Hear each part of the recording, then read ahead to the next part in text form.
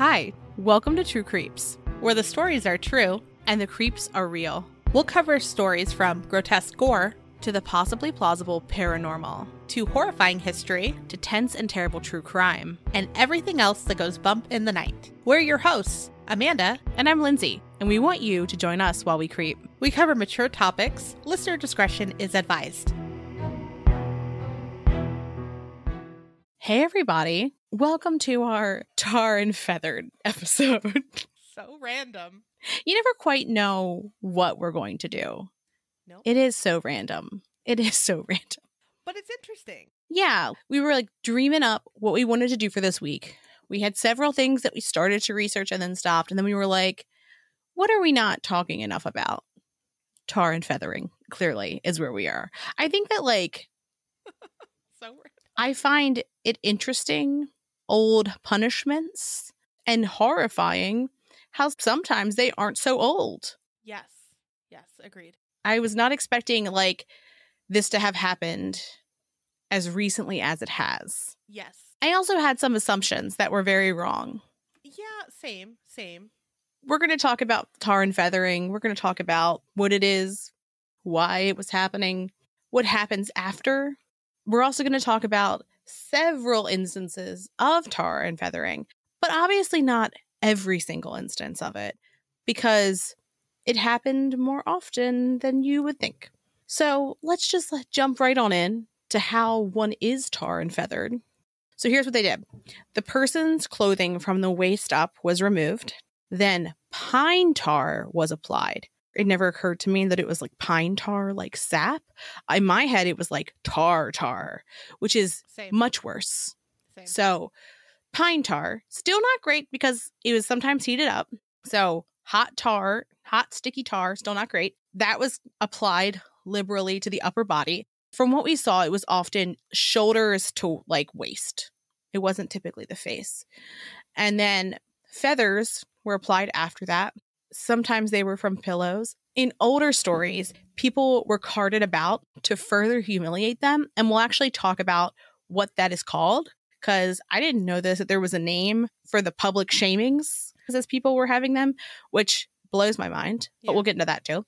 And then sometimes, and this feels extra humiliating, where they would smear the tar on them, and then they would make them roll in feathers. Make them do it themselves. Mm-hmm. Also, if they didn't have pine tar available, sometimes they would use molasses. Oh, no. No more molasses. And it would be warmed up too. I know. It's not a good molasses application. No. So let's talk about why people were tar and feathered. And it's typically a punishment for varied criminal or moral offenses. It was meant to humiliate the offender, but it was also, like Lindsay said, incredibly painful. Sometimes the crowds that were watching would also attack the person while this was all happening, which seems just a little much. Some think it was also done because it was a crime deterrent. So people would see, oh, this would happen if I do something bad. Therefore, I will not make that choice. I'm not generally committing crimes. I say generally. I'm not committing crimes. But I feel like that would, if this was in the mix as something that could happen, it would be even less likely. Are you saying that this needs to bring Not saying back? that we should do this. No, because there's plenty of crime deterrent that exists in the world already that does not deter crime. No, that's true. So it wasn't an official punishment. So if you do this, then you're tarred and feathered. That didn't happen. It was just a punishment that could occur. So we're going to talk about the first recorded instance that it happened and the complications that happen when you are tarred and feathered. So the first recorded instance of tar and feathering is from Richard I of England, and it was in 1189, and it was a punishment for theft on his sea vessels. That feels like a hefty punishment for theft, but in his official order, he said, Amanda's ready. She's ready for my weird accent. I can't do a British accent, so who knows who will be. Probably just default to a very bad transatlantic one. He shall be She's already off camera. She's already horizontal. I can't look at you when you do this. I feel like I need to back the microphone up because I'm going to be loud. So here we go. Because I have to, it has to boom, Okay. You have to get ready. Okay. He shall first be shaved, then boiling pitch shall be poured upon his head. and a cushion of feathers shook over it, so that he may be publicly known. And at the first land where the ships put in, he shall be cast on shore. Cushion? Is that what you said? Cushion. Cushion. You're welcome. You're so fucking welcome. Perfect. You have to, like, if you're gonna give a tar and feathering proclamation, it has to be, you have to mean it. I also just want to point out, it's important to note that this first instance is, 1189? Mm-hmm. And when you consider what we're going to talk about next, which is what happens after you are tarred and feathered, I just want to point out that year is like, that's the first recorded instance. It's possible and likely that it was happening before then, because wouldn't it be fucking weird if he's like, someone stole from my ships? You know what we should do? Right. Like, I can't imagine, like, that just seems like a zany kind of punishment to just randomly think up. Right. Very original, but probably not for him. So what happens after you are tarred and feathered? It typically wasn't lethal, but it was extremely painful. And it would normally leave terrible burns and blisters, which makes sense. Like, if it's hot, it's going to fuck up your skin. Removing the tar would pull out a person's hair and sometimes pieces of skin too. And I know it's not the same thing, but like, have you ever gotten like tar on your foot at a beach? No. You're like, I don't go outdoors. I go outdoors. I've just never been at a beach where they had tar balls. And I know what that is because of our blobs episode. Well, sometimes they're so tiny you don't notice. Not that I've gone to like a million beaches or anything, but there's been times where you'll be like, oh no, there's a little bit on your foot. And that even is extremely hard to get off. So like, I can't imagine, this. So once it happened too, it could lead to a ton of infections. And just as a note, penicillin wasn't invented till 1928. And even then, it wasn't mass produced till the 40s. So like, when you think of infection, ways to treat it. This also means that the practice of tar and feathering is over 700 years older than the cure for the infections that it could cause. Blows my mind. The idea that you would have something that could cause this level of damage that you're doing, but not the best ways to treat it. Like, okay, sure, it's not lethal right now. Right. But what happens because of it could be. Yeah. So in the Middle Ages, sickness was seen as a punishment for moral failings, which is so sad. Wine was also used as an antiseptic for wound care. It's also, if you think about that, tar and feathering is sometimes used as a punishment for like moral offenses. The wounds that come from tar and feathering, like say you did get an infection, right? If they're already seeing sickness as like proof that you are not morally great, then I could see that logic of being like, well, this is what you get. Yeah. Which is shitty. It is. Right. So poor hygiene generally, but also in regard to healers, could make injuries worse that were caused by burns or infections. Common healing practices by physicians included induced vomiting, bleeding with or without leeches, and sweating. Party. The bleeding part always gets me. Like, ugh, grosses me out. Mm-hmm. We talked about that a lot, actually, in our strange doctoring episode. So treatments for burns was not revolutionized until the 18th century. So for much of history of tar and feathering, victims could face serious complications as a result of the tar and feathering. So again, it's not going to kill them, but what happened after definitely could. So let's get into instances of tar and feathering. In 1623, Bishop Halverstade ordered that drunken friars and nuns in a particular party be tar and feathered. Again, a very steep punishment for being a little drunk. Yeah. Right? In 1789, a British soldier was caught having sex with a turkey, and he was tarred and feathered. Some of the sources that we saw on that one talked about that it was the turkey's feathers that they put on him. And I'm like, hasn't that turkey gone through enough? Yeah, that's... Like, just what the fuck all around? Well, yeah.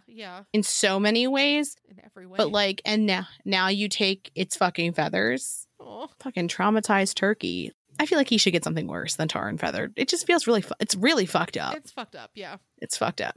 So we're going to turn to colonial America because most people, when they think of tar and feathering, that's what they think of. And it is the time period in which the most tar and feathering was happening. We're going to talk about another instance as well. But before we get into colonial tar and feathering, we're going to talk about Charivari. It's also known as a skimmington, which these sound like delightful names for something, but they are in fact not.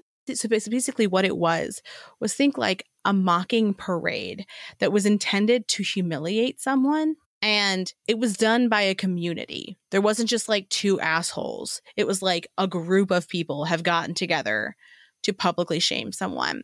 Typically there would be music involved, and some people would bang on pots and pans during this. If you've seen Game of Thrones, think of Cersei's shame walk. That to me seems like a good example of this outside of tar and feathering. So there's 3 different types of Charivari. The first is the most violent type, and that's where the victim is dragged from their home or work and they're forced to parade around the community. And sometimes the crowd would throw things at the victim. Then there's the impersonation type, and that's when a neighbor would impersonate the victim, which is the person who was being shamed, while they were carried through the streets. And the last is where there's an effigy that's carried throughout the area. And as it's carried around, it's abused. And at the end, it's typically burned. And so in this version, the Charivari of tar and feathering would be that first violent one because the person is essentially abducted and then violence ensues and they're kind of carried around to be further embarrassed. We've talked about this in previous episodes too, where we've talked about people being publicly hanged and very public punishment. And I think that just really blows my mind. That is something that was regularly happening in our history. Yeah. There's a lot of, I think, several of our episodes that we've gone into it, or like some of the haunted places. Like that's why people think it's haunted or whatever.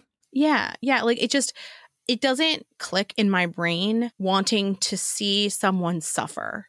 Because even if like they've done something horrifically wrong, I don't enjoy seeing a person in pain. Yeah, I think the only time where I'm like, I could see someone possibly wanting to is if that person either like killed or did something horrific to a family member or a child.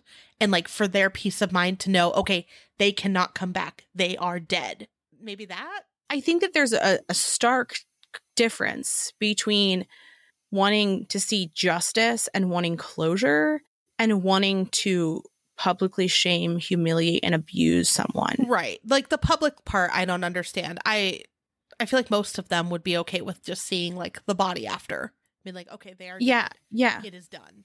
Yeah. And I mean, I could especially see if there was, say there were many people who were murdered and there was a survivor. It's reasonable that they will want to see it happen so that they could have some type of peace if that was something they were comfortable with. But when we look like historically, it is not an uncommon practice to publicly shame people. The most modern equivalent in terms of our justice system is televised trials. But even that is very calculated. They're very aware of the defendant's rights and their ability to be able to have a fair trial. It's not just for the spectacle of it. The point of it is not to shame the defendant. It's so that we have an open justice, like so we can see like what is happening in our justice system. There's a different purpose to it, but I just find it really interesting. Like you'll see that on like social media, right? Where people just kind of like gang up on someone.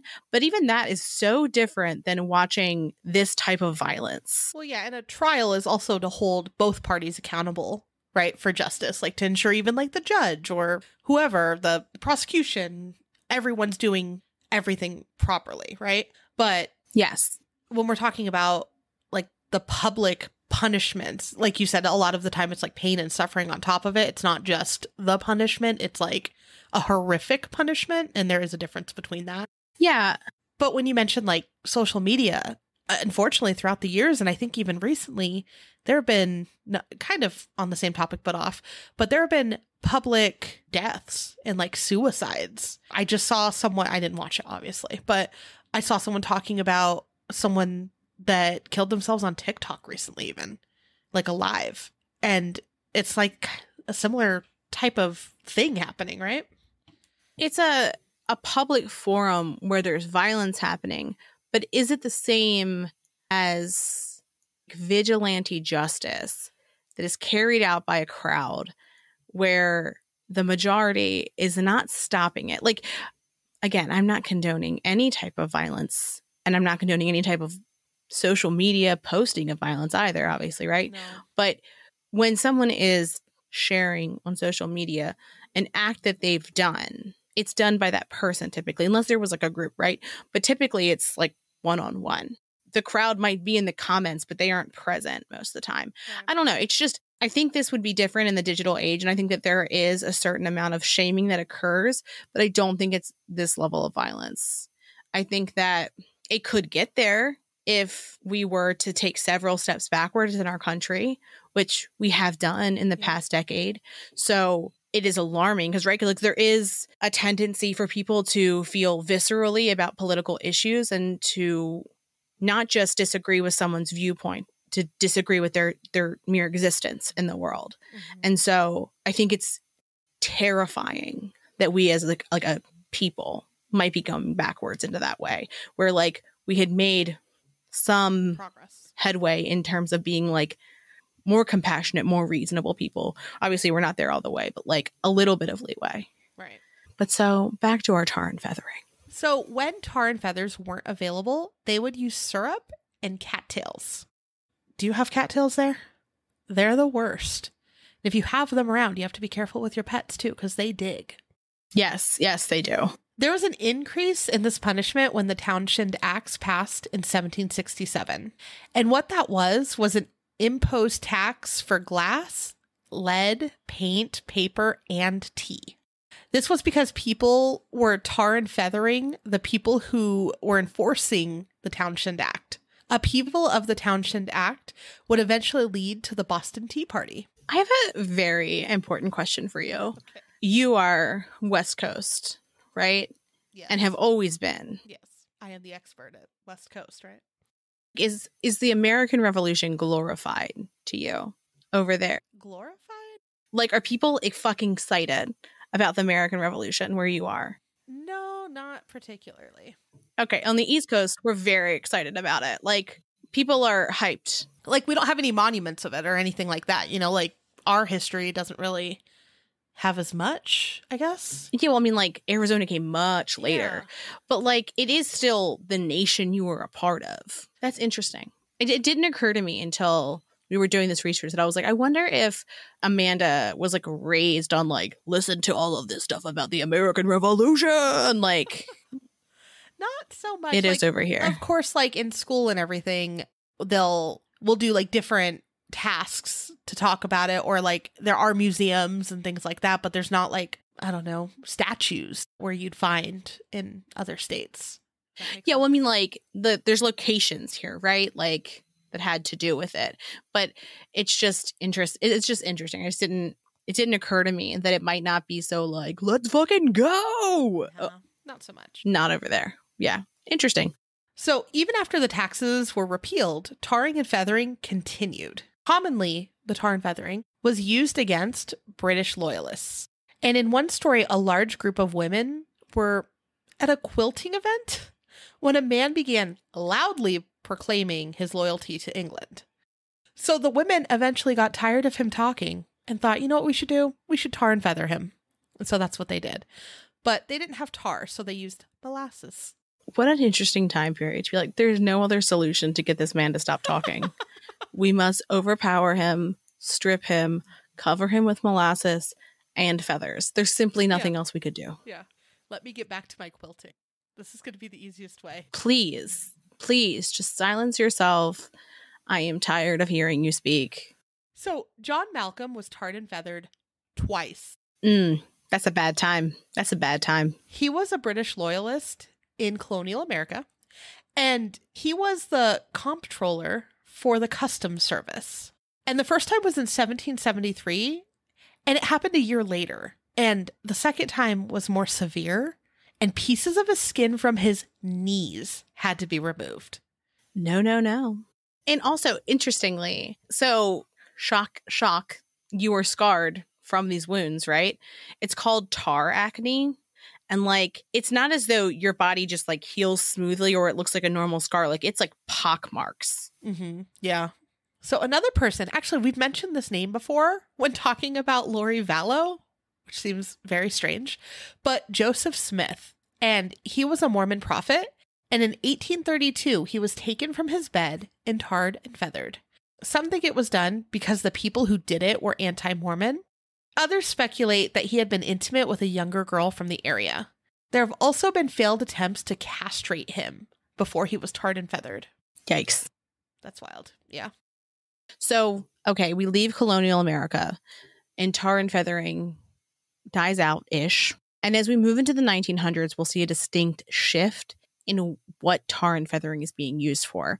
And it's being used primarily as a tool for white supremacists. As we researched, I knew that it happened after colonial America. I didn't realize the extent to which tar and feathering was being used as like a punishment for people of color who were acting in a way that racist white people didn't like, or as a punishment for white people who were advocating or associating with people of color. The sheer volume of instances is pretty fucking disgusting. And I think it's interesting that when we think of tar and feathering, we think of colonial America, despite a lot of these things happening within the last 100 years or so. Right, right. And that's not great for when I think of like history lessons, right? And like the big parts that as an adult, I'm like, oh my gosh, I didn't know that happened. Why didn't I know that that happened? Well, and it's because we're given a really, really incomplete version of history. Yes. And that's one of the reasons why it's so incredibly important that education not take out Skip the bad stuff. Diversity generally, but also specifically critical race theory. When you do that, it just reinforces that we should get rid of pieces of history that are unpleasant in our history books. Well, they minimize all of that. Yeah, they're like, You're absolutely right. You're absolutely right. Or they'll put a little blurb. They'll be like, oh, and it was horrific because this happened, and then it would go into something else. And you're like, but that's a major piece of history that we just, all of us, like I think everyone in our age range. Yes. Maybe before, a lot after, just skipped a whole section that was just so important to understand. And this is one where I'm like, when we were researching, it's like, yikes, like, why didn't we know more of this and more of like, yeah, the horrific things? Because we know, in our head now, especially as adults, we're like, okay, we know a lot of the horrific things that happened. We know around about what time. It wasn't that long ago. But then here's just some added details. Yeah, I think it's important to know some specifics of like, America has been heinous to people of color for as long as America has been America, and even before then. But what exactly does that mean? Because so often people are like, racism doesn't exist. And it's like, if you can't acknowledge what our country has done already, how can you understand how this is being perpetrated today still? Agreed. One of the very interesting things that we noted was that a lot of sources talked about tar and feathering starting in the 1900s being really like a mob justice, which not that it wasn't like that before, but it was like a mob justice in areas where official law enforcement wasn't there to take action.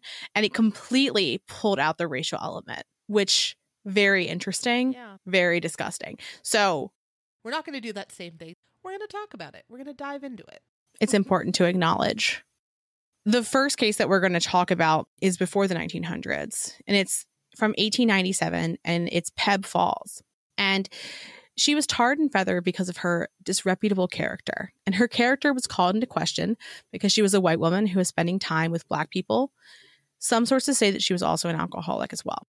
One of the newspapers that wrote about what happened to Peb was the Allentown Morning Call newspaper, which is from Pennsylvania. And the Morning Call newspaper said that Peb was, quote, hideously depraved from her early youth. This newspaper also had a description of her tar and feathering. And they said, she was pulled from a shack, stripped naked in the street of Cowens, and held tightly by several men. As she screamed, they applied hot tar to her body from head to heels, which is significantly more than we've heard before. Mm-hmm. Then showered with small feathers all over her and turned her adrift naked, save for the tar and feathers. Again, it's a stark contrast from the waist up. Right. And also where it was shoulders down. Mm-hmm. So you weren't doing things like blinding people. There are some reports in the months that followed, Peb's alcoholism worsened, and that as a result, she was forced out of town and had to live in the woods. That's a lot. Yeah, it is. And it gets worse. So just a few months after Peb's tar and feathering, her partially decomposed body was found hanging from a sycamore tree. Many people argued that the Black people that she hung around had gotten mad at her for stealing, so they lynched her to make it look like it was a crime committed by white men. However, most agree that it was likely the same men who tarred and feathered her that hung her as well. And as far as we could see in our research, we could not see any evidence that suggested that the men whose identities were known ever faced any repercussions for their crimes. That's gross. Mm-hmm. The next event that we're going to talk about is in April of 1919. And 60 white students at the University of Maine surrounded the dorm room of 2 Black students, Samuel and Roger Courtney, around 2 a.m. The mob's plan was to tar and feather the brothers. Some sources suggest that their plan was just to, quote, haze them, and that tar and feathering came as a reaction to what they did in response to being cornered. There was at most, at this point in time, a dozen Black students at the University of Maine. So Samuel and Roger see that there is many, many white students outside of their dorm room trying to get in. They barricade themselves in their own room. And eventually the students fight their way in. They push their way in and they get past the barricade. Samuel and Roger are understandably terrified. So they knock 3 of the students out before fleeing. And I've seen some sources that say they had a hammer, but there's 60 against 2. So whatever weapon you have feels very reasonable, in my opinion. At this point, they are fleeing. So the mob of 60 suddenly grows exponentially to more students, and some sources say people who lived in the nearby town as well. And they split up to try to find the brothers. And they're found right before they're about to get on a bus out of town.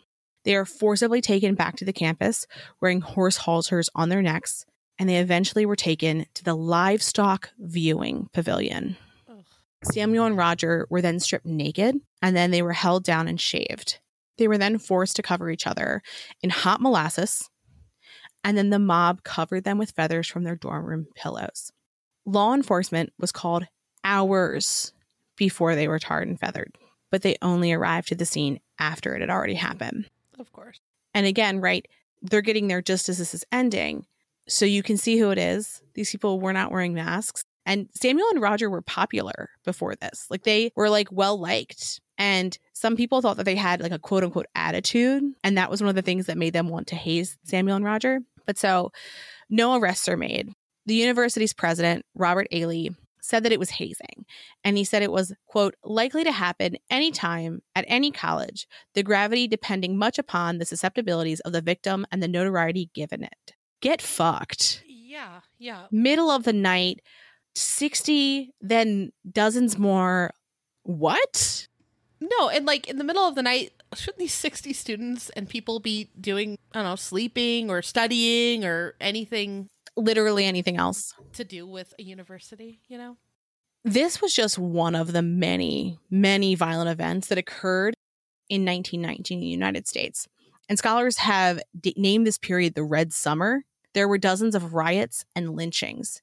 As we continue to talk about this, we're going to talk about the actions of white supremacists against people of color. However, some of this information is hard to find because when they'll use, sometimes the word lynching is used broadly. So we don't know if there was an instance of tar and feathering that was described that way. So it's a little bit harder to find. Right.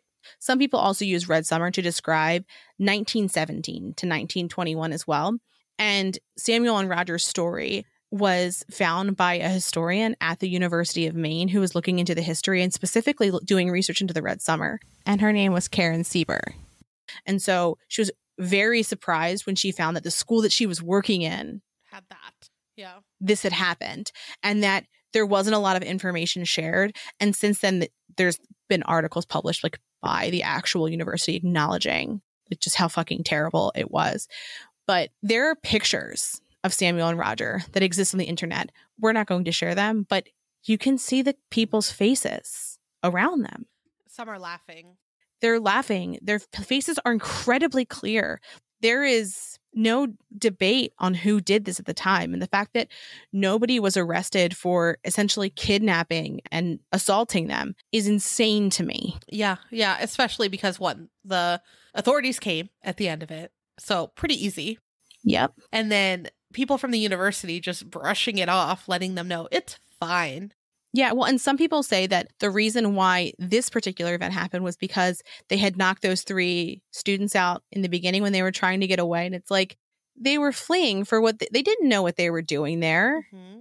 And also, why is there a crowd of 60 kids running around at 2 a.m.? Yeah, well, I mean, and look, if someone breaks into my room in the middle of the night and there's 60 people with them, I'm going to do whatever I have to do to survive. And that feels incredibly reasonable.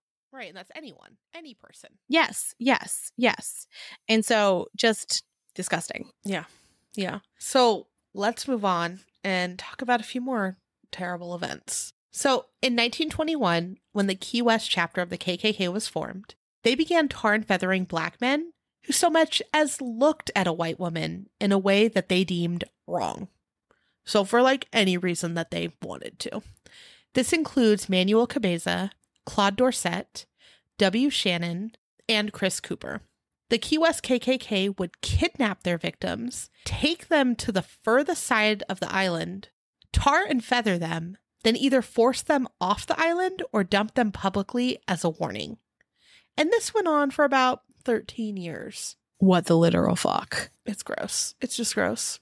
In 1922, the KKK threatened to tar and feather a Texas pastor if he didn't close down the schools that had been built for people of color in rural Texas. You know, researching, saying this is hard. Like, you're like, what the fuck? And sometimes you're like, what the fuck's going on now, too? Ugh. It's shameful, right? And it's an uncomfortable conversation to have. Mm-hmm. But I think having it is important because if people don't know, then they don't know. Yeah, and a lot of, like, I'll admit, these specific things I didn't know. Within the past few years, I've learned more than I had ever learned in school. Same. But I still didn't know. I still don't know enough. Yeah, exactly. When we cover any true crime case, it is incredibly important for us to honor and respect victims and their experience and to not glorify the people who are committing the actions, right? Mm-hmm. And to be clear about like who they are. And I think that so often people talk about what has happened to people of color in our country without saying who did it, right? We're not saying like the words white supremacist over and over and over again, because that is who's doing this, right? These are domestic terrorists who are committing these crimes. And as far as I'm concerned, right, those 60 students that attacked Samuel and Roger were 60 white supremacists. That were deemed acceptable. That faced no repercussions. So when we talk about the violence that has been perpetrated against people of color in our country in a passive way without saying who did it is part of the problem of how we talk about the history of how people of color have been treated in America. Agreed. Mm-hmm.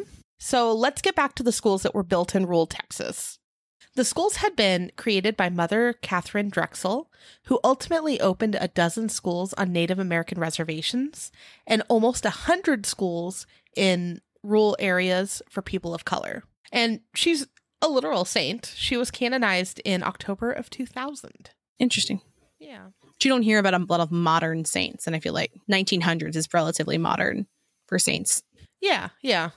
In April of 1971, a Dr. R. Wiley Brownlee, who was the principal of Willow Run High School in Michigan, was threatened with a gun, then tarred and feathered by a group of 5 to 6 men wearing KKK-like hoods. Dr. Brownlee had been advocating to formally honor Martin Luther King Jr. at a school board meeting. On his way home, there was a vehicle blocking his way on the bridge. As he slowed his car down, another car pulled up right behind him. Then a man put a shotgun to his head and instructed him to turn off his car lights and get out of the car. They pushed him to the ground and then poured 5 gallons of tar on him from his shoulders down. The assailants threw feathers on him and then let him go after 2 hours. He went to his school for help, and a student saw him and took a photo of him. Dr. Brownlee's story went national, and the KKK's plan to instill fear backfired. Several KKK members were charged in relation to this incident. Fucking finally. The Michigan KKK leader, Robert Miles, was arrested as part of this. In 1973, Miles was sentenced to 4 years for his part in the tar and feathering of Dr. Brownlee.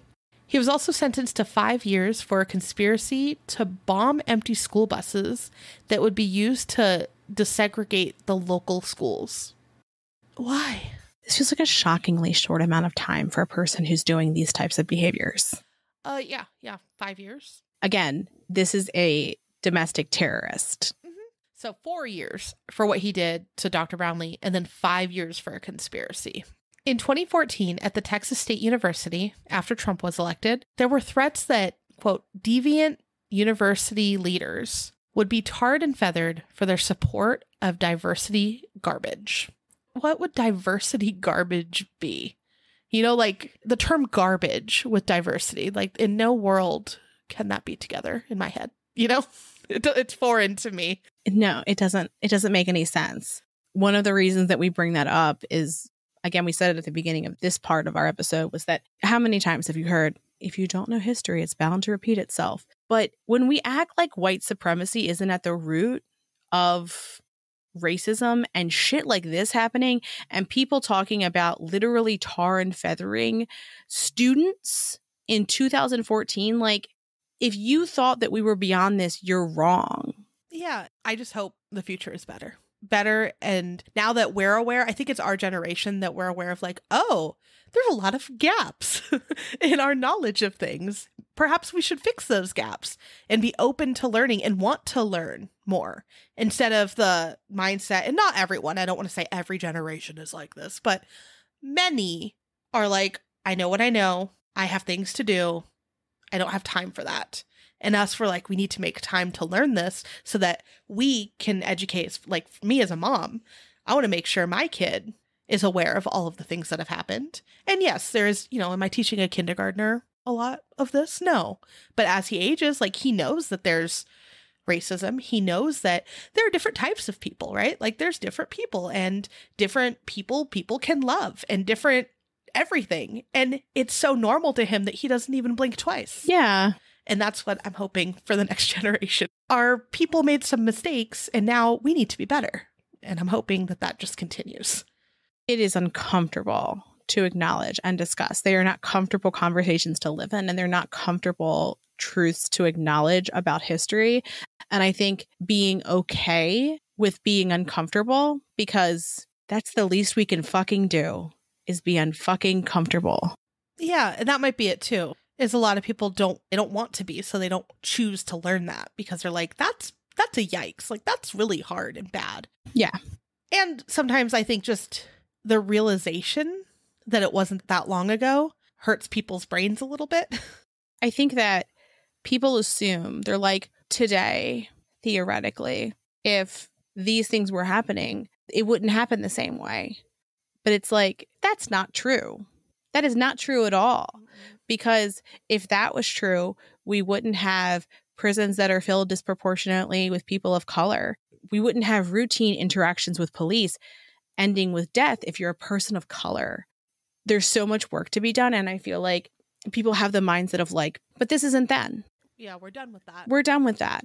But in the same breath, they are so proud of things like the American Revolution and how that shaped our country. Like, they're so fucking proud of that. And how can you be so proud of that and so aware of how that affects America today and not be aware of the fact that things that have happened within the past 100 years and act like those don't influence where we are today? Like, the very real, like, day-to-day ramifications of how that impacts our government, companies, interactions, education, and so on and so forth. But hopefully with the idea that we simply must live in that discomfort in order for this to happen. And learn from and it. learn. So let's pivot our conversation a little. So we have talked about tar and feathering. We've talked about generally that it's used as a sometimes criminal, typically moral offense punishment. We say offense like in quotation, but we've talked about colonial America.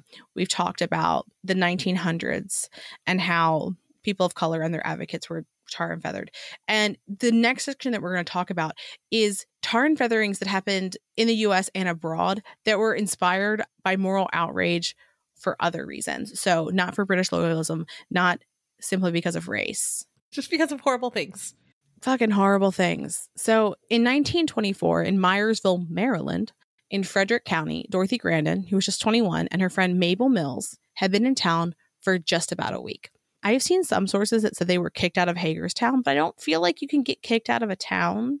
Like, I don't think you can do that. You know, like, I don't know, but I digress. They were visiting a friend who was Miss Kennedy, and there were murmurs about town that the women had been visited by men several times already during their short trip.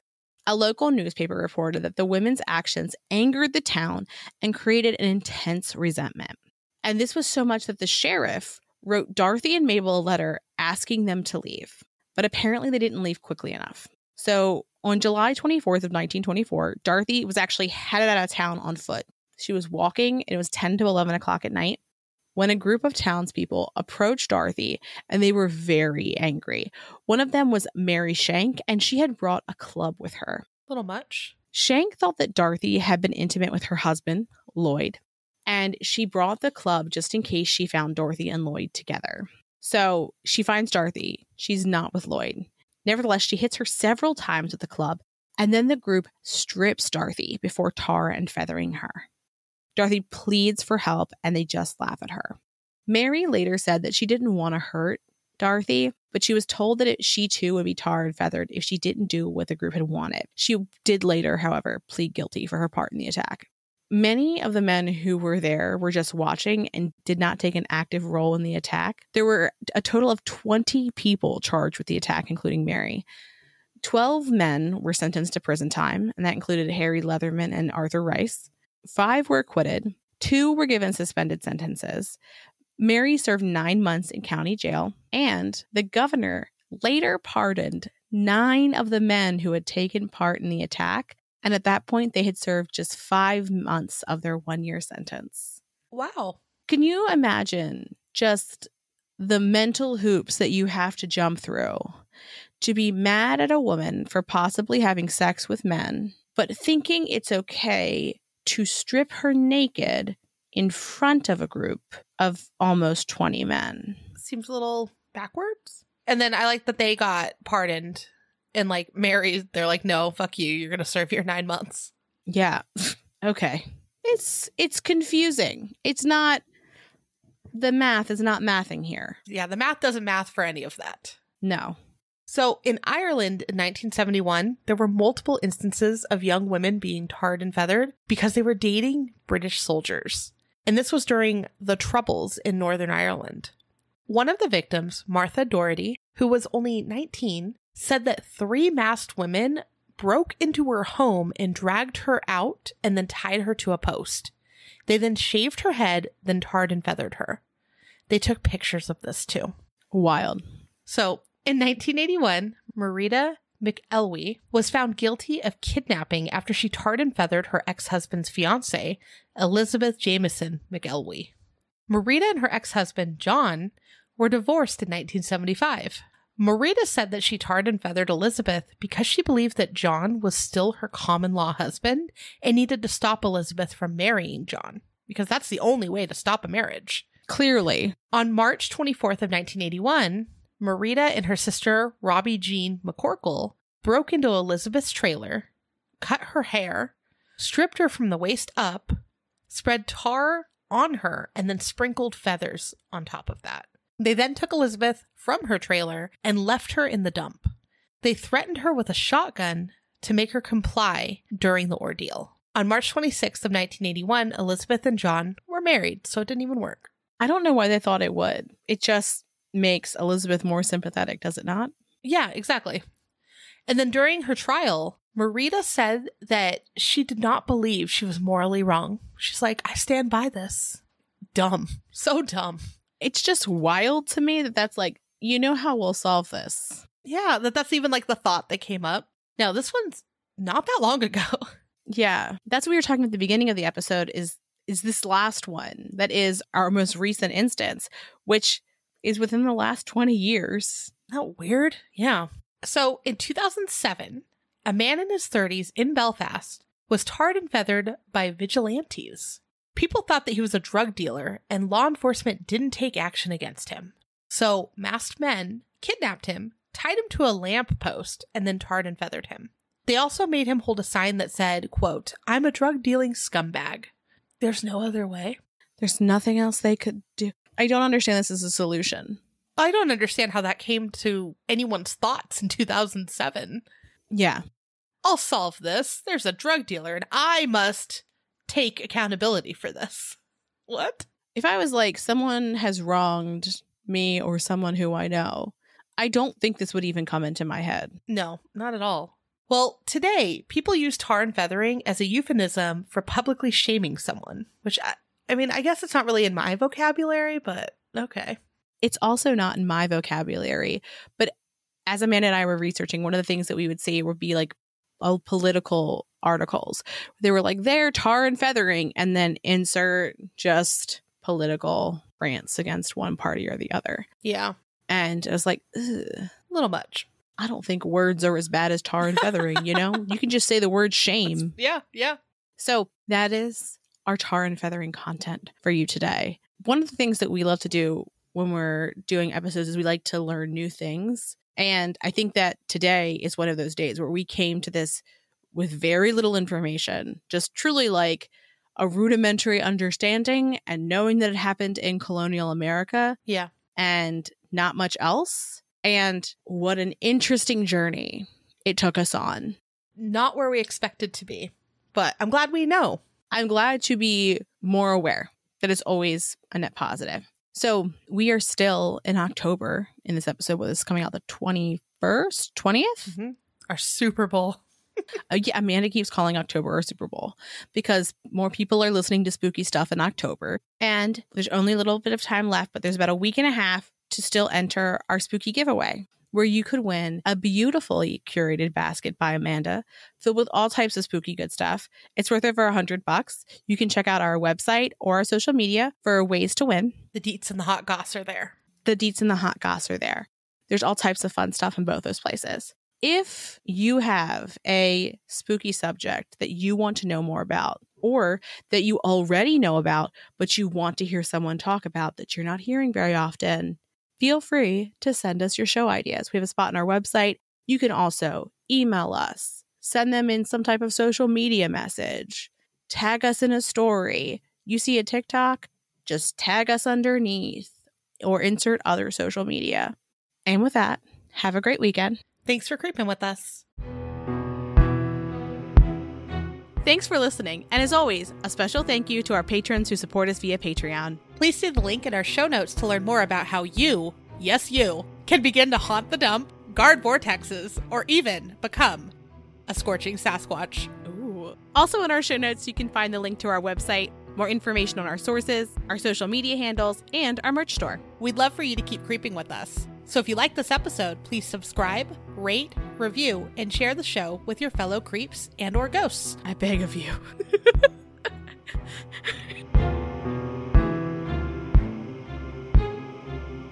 So, because I said that they use molasses, though, note to your husband, I don't need more molasses at my house. Just putting that out there. Don't worry. He didn't hear this because he's not listening to this He this did podcast. once, and that one time that he did, he sent a giant gallon of molasses. That was years ago. He's like 30 episodes in. He's not even past year 1. What? I know. How dare he not want to hear my voice all the fucking time? Yeah. And your voice. Exactly. Him driving to work, he should want to listen to us. When he is not near me, he should be listening to me talk. Absolutely. Clearly. What, doesn't he love me?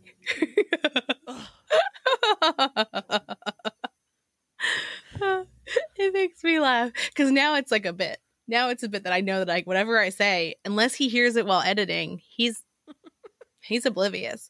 And also, if you listen and you're friends with him, don't snitch. Don't ruin this. Don't ruin this. I just hit the microphone, but don't ruin this for me.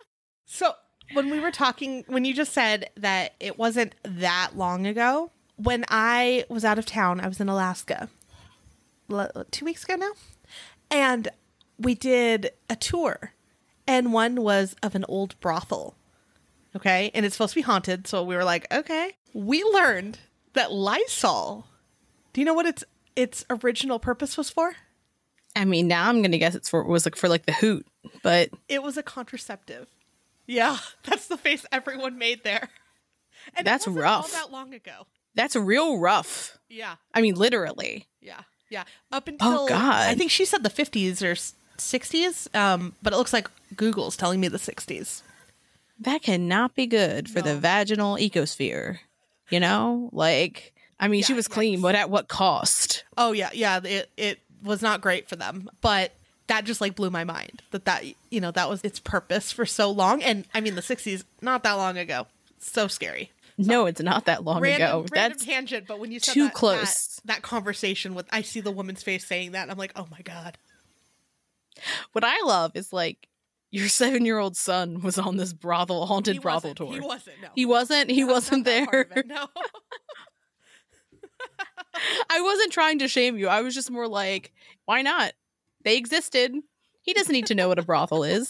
No, he had no idea. He was in the bar grill part of it, just chilling, eating some nachos. Honestly, a treasure. What a great time eating nachos in a haunted bar that used to be a brothel. Yeah, it was. There's a lot of families there now. Okay. Yeah, it's a family brothel. That's not making it better. It's not making it better. No, it's just like a little old bar and grill, and spa, and spa, and spa. Oh no, it's a different type of massage. Will this be at the end? Probably. And we're starting from the beginning so early. Yeah. Oh, it says app is not focused. I'm going to look up what that means. Oh, it means that you have gone to a different screen. Like you're looking at a different tab. It knows what you're doing. It told me, it went, she's looking at something else right now. What's she looking at? She's not focused. Cushion. Well, I mean, that was partial. Yeah. Partially, but I didn't mean to oosh it so much, you know? Also, Moo farted and it's really bad. Did you hear about the plane, by the way? No. Someone brought their dog and it wouldn't stop farting. And 2 people ended up getting their tickets refunded because they had to sit next to the farting dog. Honestly, if somebody was next to this farting dog, it would make sense.